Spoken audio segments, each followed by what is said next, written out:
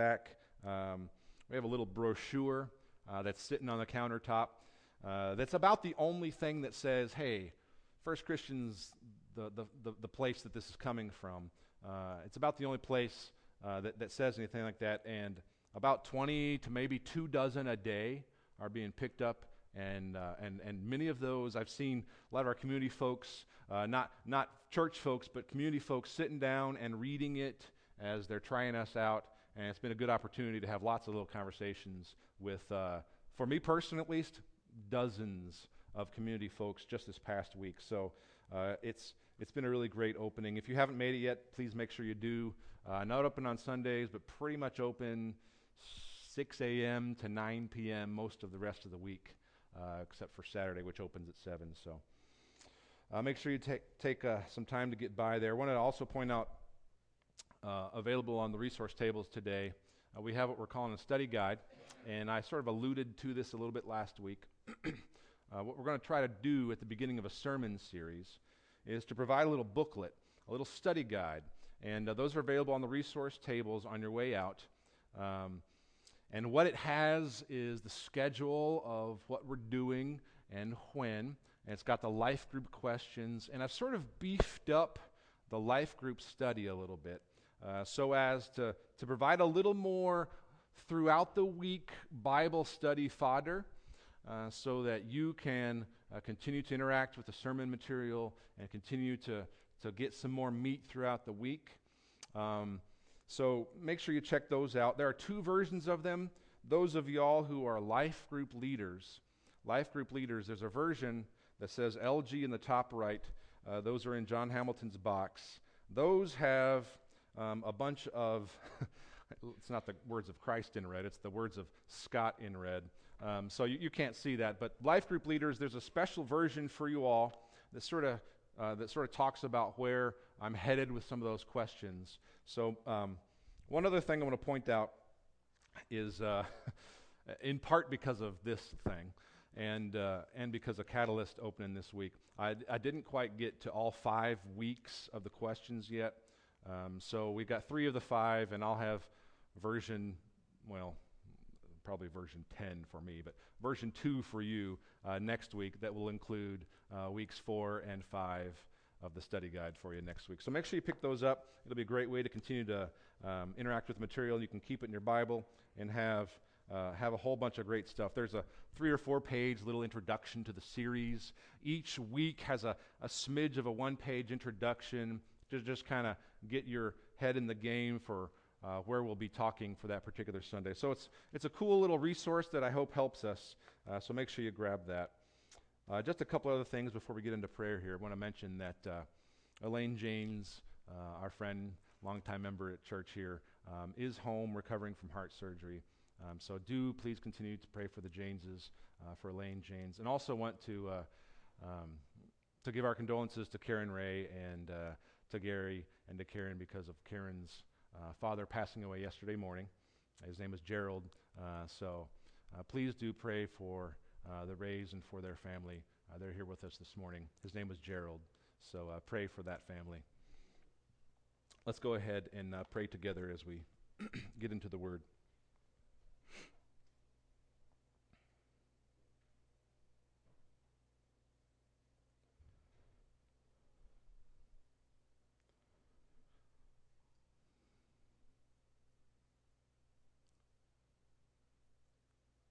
Father, at the beginning of a time when we dive into your word to hear from you, we acknowledge that you are Lord God Almighty, that the full weight of your glory, if we were to experience it, to hold it, it would fully crush us. You are beyond our greatest thoughts of you, Lord. And so we approach you in humility. We approach your word, asking that you would speak to us. We approach with anticipation, knowing that your Holy Spirit in us will continue to shape us through the truth of your word. We ask that our time together for that would be fruitful, that you would continue to make of us a body of believers that is about your purpose of making disciples, is about your purpose of being fruitful and multiplying, that your purpose in creating the world would be our purpose. Lord, we lift up the friends of ours who are experiencing suffering and pain. We know that Karen and her family are grieving the loss of a father. We pray, Lord, that you would continue to give them the support of family and friends. We continue to lift up the Janes family and ask that you would be with Elaine and her healing, Lord.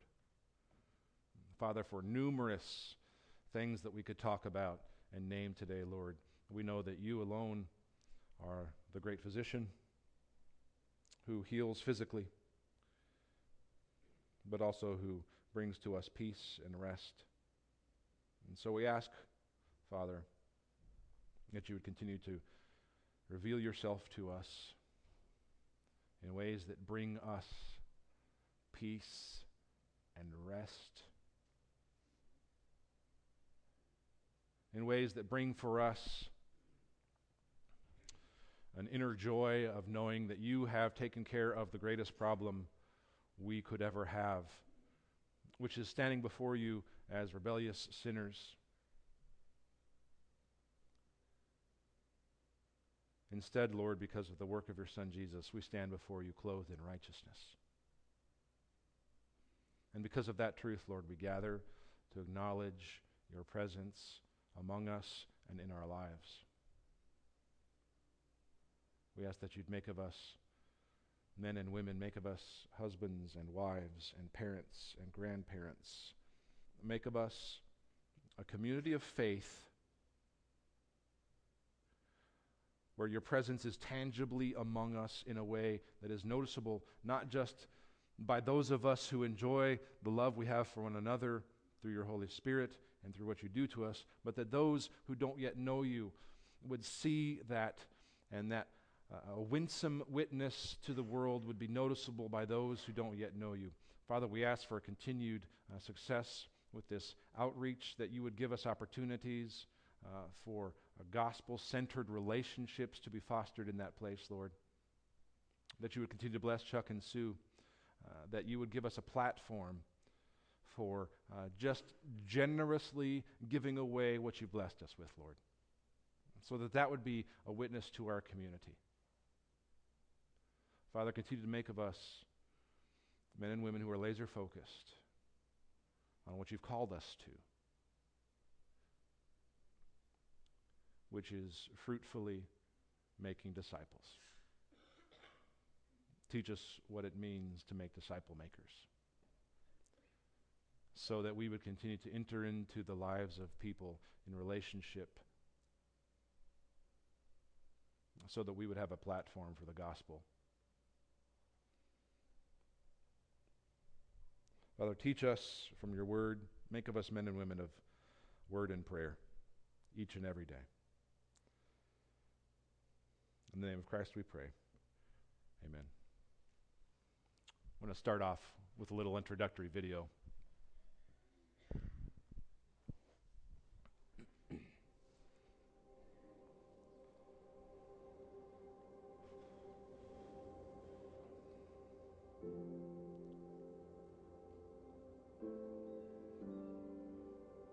The Bible is not a series of disconnected stories.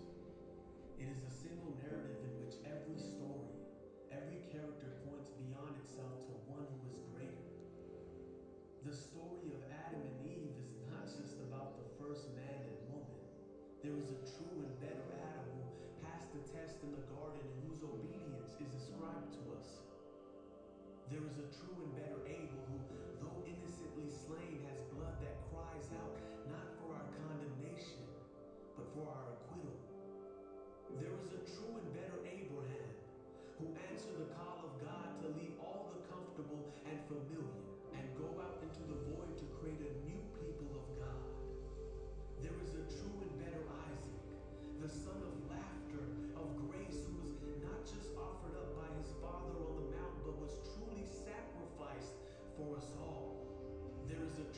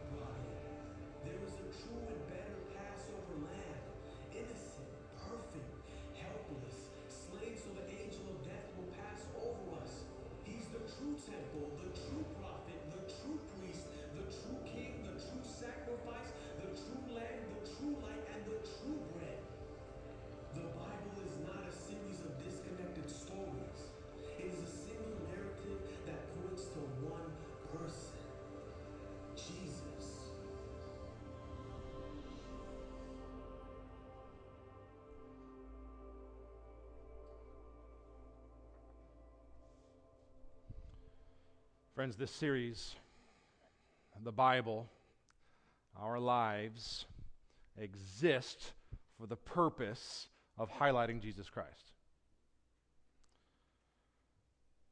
That's why you breathe. That's why we're here. That's why we have this book. We exist. We have everything we call ours. We live and breathe and move and have skills and brains for the purpose of highlighting Jesus Christ. And I don't know everything about you, but I know enough about pretty much 95% of you to know that you're a lot like me in this regard. There is a lot about my life. There's a lot about your life that has not been so much about highlighting Jesus Christ as it has been highlighting me, highlighting you, highlighting my own purposes in life, your purposes in life, the things for which I was sure I was, made to do. I don't know if you're anything like me, but I know that the older that I get, the more aware I am of my need for a true and better Scott.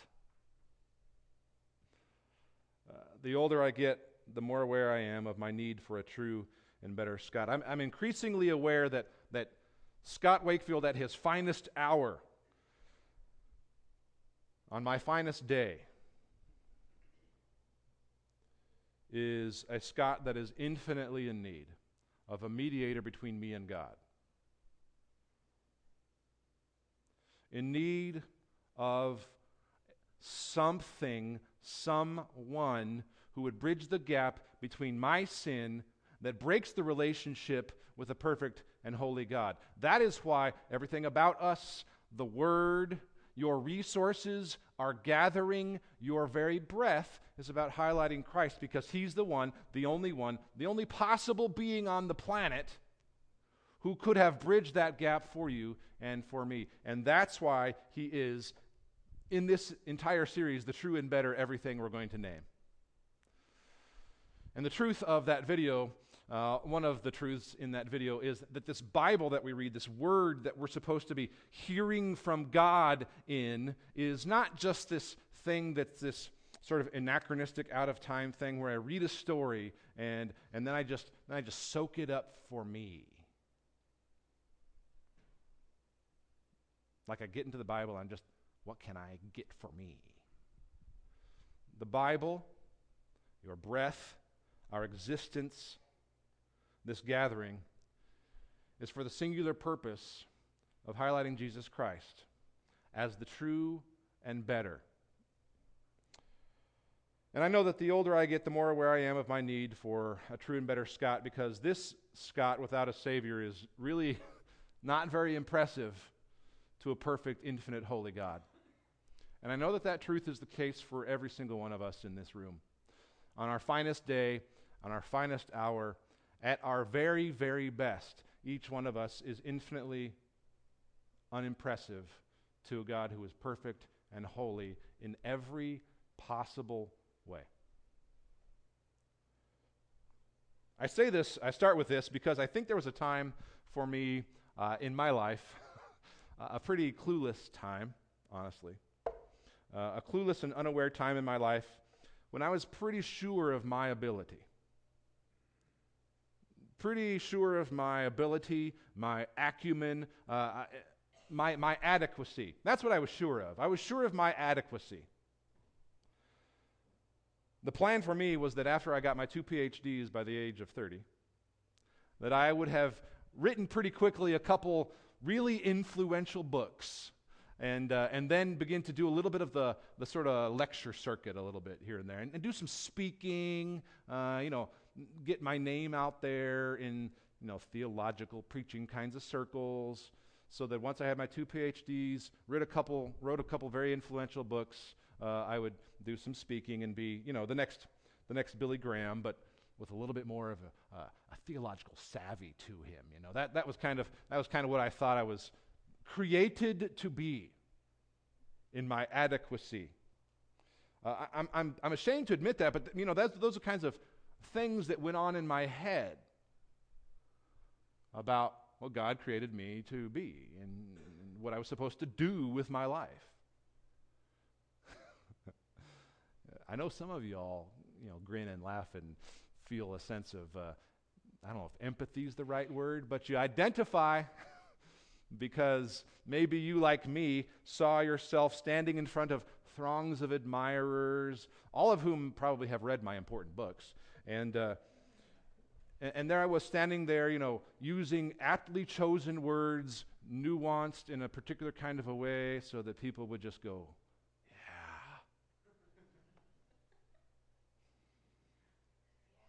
yeah. Thank you. Thank you. Of course, for me, at the time, I was doing that from a very pure motive, because I wanted people to know Christ, right? I mean, that was what I thought. So now I know better.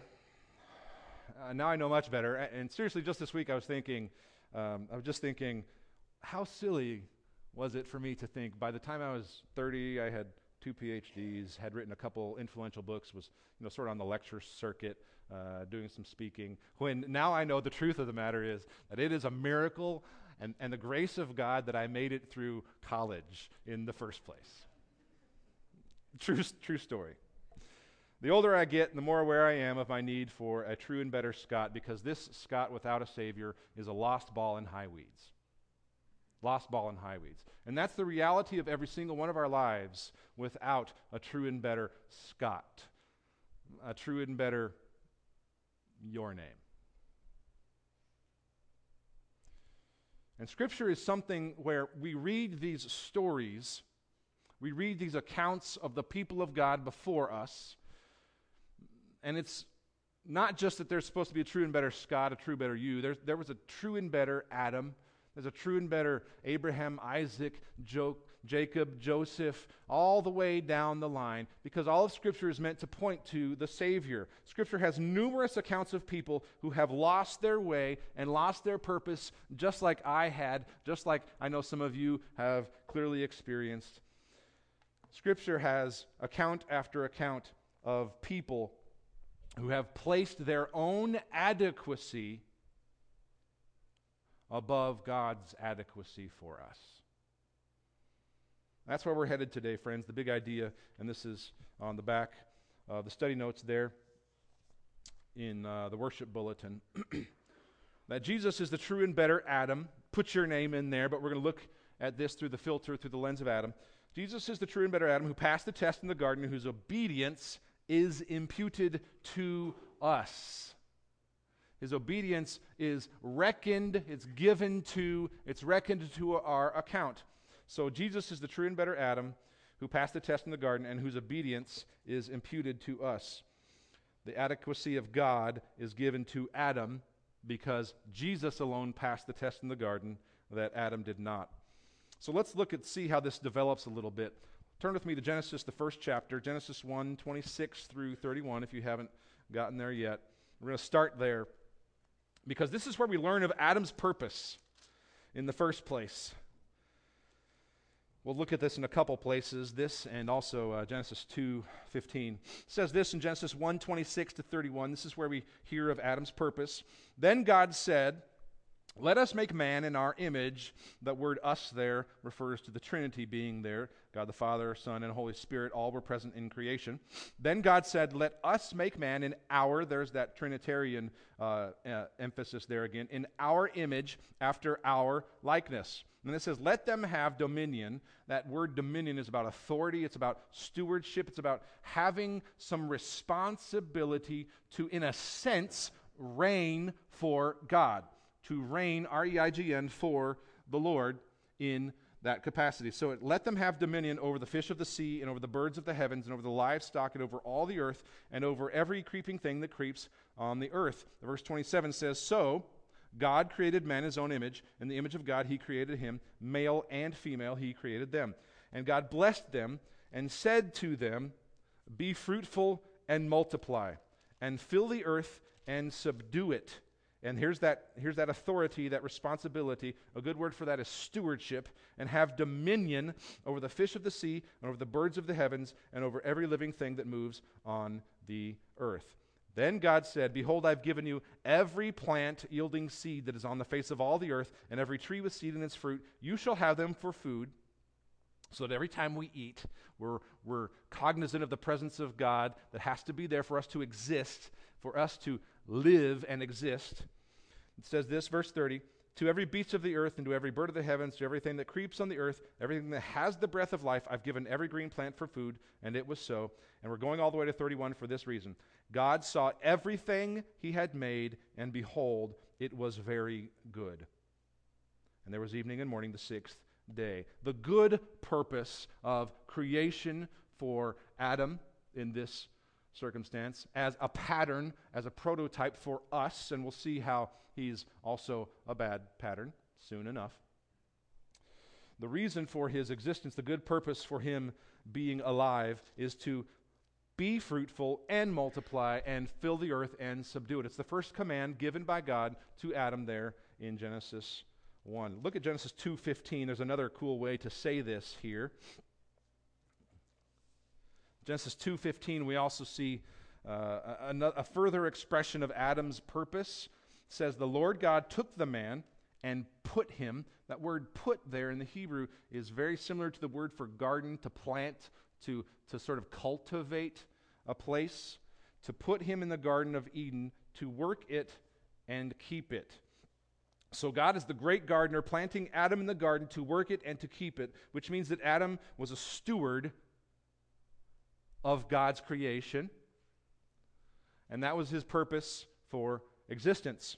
He was to steward the land and the animals, everything in creation that God had given him, for the purpose of fruitfulness, for the purpose of being fruitful and multiply. So for a while in the garden, everything was hunky-dory, and Adam's rolling right along, tending to his garden, doing what God had told him to do and supplied and equipped him to do, until he and Eve reject the command. And we don't have time to follow how all this happens. You can do that in the study guide there. There's some more about this. But for us today, let's look at the consequences of Adam and Eve's sin. So turn to Genesis 3:16 to 19. Genesis 3:16 to 19. It says, To the woman he said, I will surely multiply your pain in childbearing. We're looking at the consequences of their rejection of God's purpose for their lives. I will surely multiply your pain in childbearing. In pain you shall bring forth children. Your desire shall be for your husband, and he shall rule over you. And to Adam he said, Because you've listened to the voice of your wife, and eaten of the tree of which I commanded you, shall not eat of it. Cursed is the ground because of you. In pain you shall eat of it all the days of your life. Thorns and thistles it shall bring forth for you, and you shall eat the plants of the field. By the sweat of your face you shall eat bread till you return to the ground, for out of it you were taken, for you are dust, and to dust you shall return. Adam and Eve have failed to stick to what God told them to do in the garden. They perverted God's command of be fruitful and multiply from something that was about God's purposes and his glory, by which Adam and Eve would achieve joy and contentment and peace.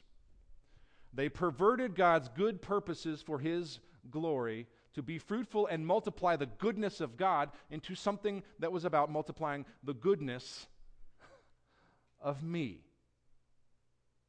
Don't miss this very significant turn of events in the fall, because this is a pattern for how we go through our entire lives, finding ways, manipulating ways, controlling things, having conversations with people in a certain kind of way where we highlight us and we don't highlight God. Which is the reason why every single one of us could have a true and better, Scott, a true and better, put your name in.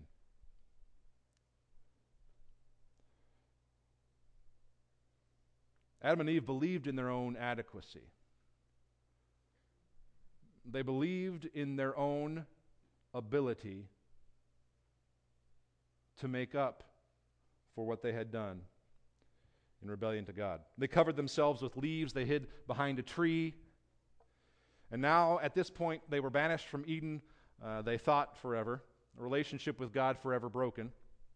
At this point, they are destined for hell, and they had lost the joy of being with God and doing what He'd created them to do, which is the exact set of circumstances every single one of us finds ourselves in, if not for a true and better, put your name in the blank. And so Adam becomes throughout Scripture a type of us. A type of us. Look at Romans 5, where Paul picks up this theme in a really cool section of Romans. Romans 5, 12 through 21, where Paul is describing how we are justified, how we are counted as righteous. That does not mean that any of us could be righteous, but that we are counted as righteous because of Christ's perfect and sinless life. And so Paul talks about that in Romans 5 and a bunch of places in Romans, but in Romans 5, we're going to look at that today. I'll turn with you here with my slow hand. Romans 5, 12 through 21. We're just going to make a few comments along the way, then make some application. Romans 5, 12 through 21 says, "Therefore, just as sin came into the world through one man," wonder who that is, "and death through sin, and so death spread to all men because all sinned." So he starts this pretty complicated passage with this little phrase in verse 12 here. And then 13 through 17 is sort of this parenthetical statement. This is very typical Paul writing here. It's pretty complicated, and sometimes it goes on and on, making a bunch of points about like one thing. And 13 through 17 is similar to that. So we'll pick up at the end of 17, verse 18 there in a second. But let's go ahead and read 12 through 21. It says, "Therefore, just as sin came into the world through one man, and death through sin, and so death spread to all men because all sinned. For sin indeed was in the world before the law was given, but sin is not counted where there is no law." Verse 14, "Yet death reigned from Adam to Moses, even over those whose sinning was not like the transgression of Adam, who was a type of the one who was to come." So that's why we're looking at this passage here, because Adam is a type of Christ. He's a type of Christ, not for the good reasons we may think, but because one man brought sin into the world, and like that, one man brings redemption into the world. But the nature of that redemption is not the same as the nature of that sin. It's not like the scales of sin and grace, of sin and salvation are equal. In fact, it's the kind of thing where the life of Christ counts to make salvation infinitely tip the scales, so that regardless of how much you sin, regardless of how much sin there is in the world, one time, one man, one Christ lived a perfect sinless life, died, and was resurrected so that salvation has forever tipped the scales. And that's a point that Paul makes throughout here. Says this in verse 15, "But the free gift is not like the trespass. For if many died through one man's trespass," that's Adam, "much more," he's making an emphasis on the scales tipping to salvation and grace, "much more have the grace of God and the free gift by the grace of that one man, Jesus Christ, abounded for many." He says, much more does it even abound for many. Verse 16, "The free gift is not like the result of that one man's sin. For the judgment following one trespass brought condemnation." Then it says, "But the free gift following many trespasses brought justification. For if because of one man's trespass," that's Adam, "and we join in with Adam's sin, death reigned through that one man, much more," there's that emphasis on salvation as much more will those who receive the abundance of grace and the free gift of righteousness, here's a cool phrase right here, "reign in life through the one man, Jesus Christ. We're going to see that idea of reigning again, because what happens in Jesus is that he puts back together the kind of reign, that kind of dominion that Adam was given in the garden to steward what God had made. Christ makes it possible for us to be there again. Look at verse 18 through 21. It says, "Therefore, as one trespass led to condemnation for all men, so one act of righteousness leads to justification and life for all men." 18 is the principle. If you want to sort of highlight that, underline that, it's a principle for pretty much this whole passage. Verse 19, "For as by the one man's disobedience," that's by Adam's disobedience, "the many were made sinners," that's us, "so by the one man's obedience," that's Christ, "the many will be made righteous. Now the law came in to increase the trespass where sin increased." Here's that emphasis again. "Grace abounded all the more." And then he says this, and I want to emphasize verse 21. "He did this so that," verse 21, "as sin reigned in death, grace also might reign through righteousness, leading to eternal life through Jesus Christ our Lord." To say that grace reigns is really a radical statement. We kind of toss around the word grace fairly easily in Christian circles. We talk about it being an unmerited favor, an undeserved kindness and favor. But to say that grace reigns, R-E-I-G-N-S, is a radical statement. I think, friends, we often live as if the law of sin and death still reigns. I think a lot of us still live as if the law of sin and death is what's at work in us. How do I know? Because we are bookkeepers of slights against us.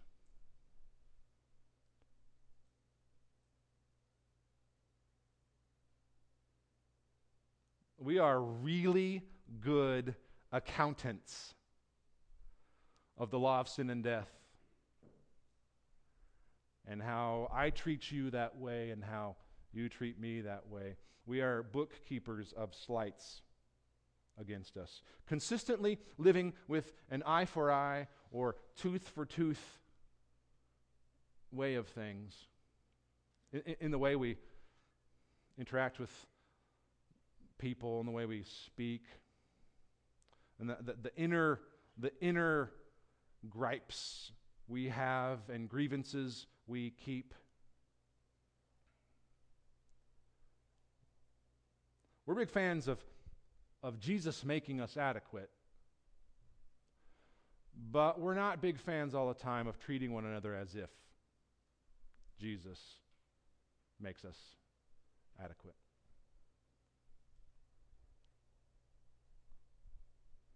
Either that, or sometimes I think we're worried that if you talk too much about grace or extend too much grace, that suddenly you're being permissive in a way that allows too much.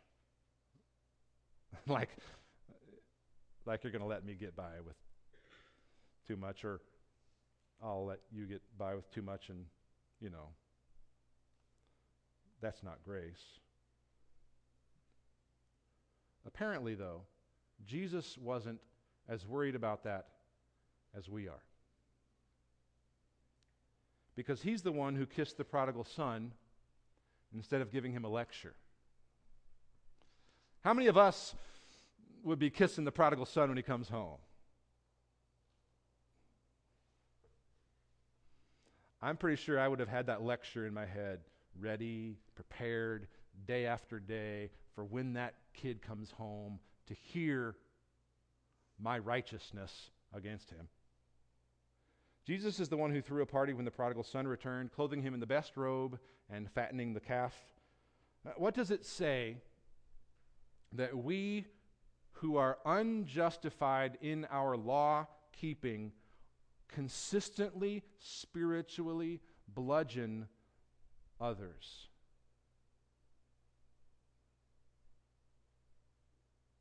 What does it say that we who are unjustified in our own law-keeping consistently, spiritually bludgeon others instead of, like Christ, who is the true and better every one of us, welcoming sinners with open arms? Jesus Christ came and lived a perfect life for us so that we could be people of grace. We have him as a true and better Adam. We have each shared in the sin of Adam. We have each one of us committed the same offense. And he is the true and better Adam, the true and better Scott, the true and better you, not so that we could apply a law of sin and death to one another, but so that we could apply the law of Jesus, which is graciously welcoming people who know the distance between them and God.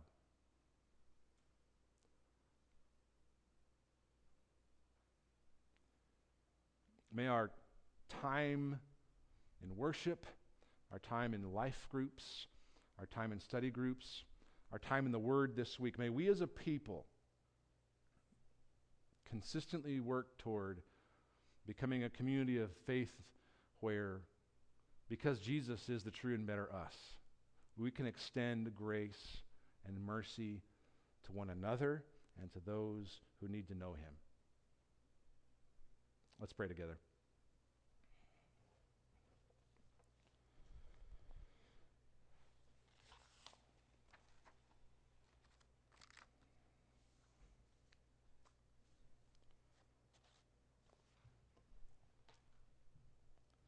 Father in heaven, we, without you, would know only condemnation, would know only the law of sin and death. We would know nothing of your mercy and your grace and the joy of becoming the men and women you created us to be. We ask, Father, that because of these things that we see in the Scriptures, because of our time in the Word, both together and as individuals, that you would continue to open our eyes so that we would be enabled to see all the various places, not just in the Scriptures, but in our own lives, where everything that you've given us is to highlight you. Everything we are is for the purpose of bringing you glory. That every nook and cranny of our lives is meant to be sanctified by your Holy Spirit and repurposed for your goals and your glory. Father, please continue to make of us men and women of grace who realize that you've tipped the scales in our favor in a way that we don't deserve. And so we're forever grateful to you, Lord, for doing that, for counting as righteous your perfect and sinless Son, Jesus, who did pass the test in the garden. When he was tempted to give up, and he was tempted to go against your will for him to be crushed, he said, "Not my will, Lord, but yours." His will was your will, Lord. And so we're forever grateful that his perfection, that his sinless life, that him saying yes to being crushed for our iniquities would be accounted to us as our obedience. We're forever grateful for that precious truth, Lord. Make of us men and women who live out of that truth. In the name of Jesus we pray. Amen.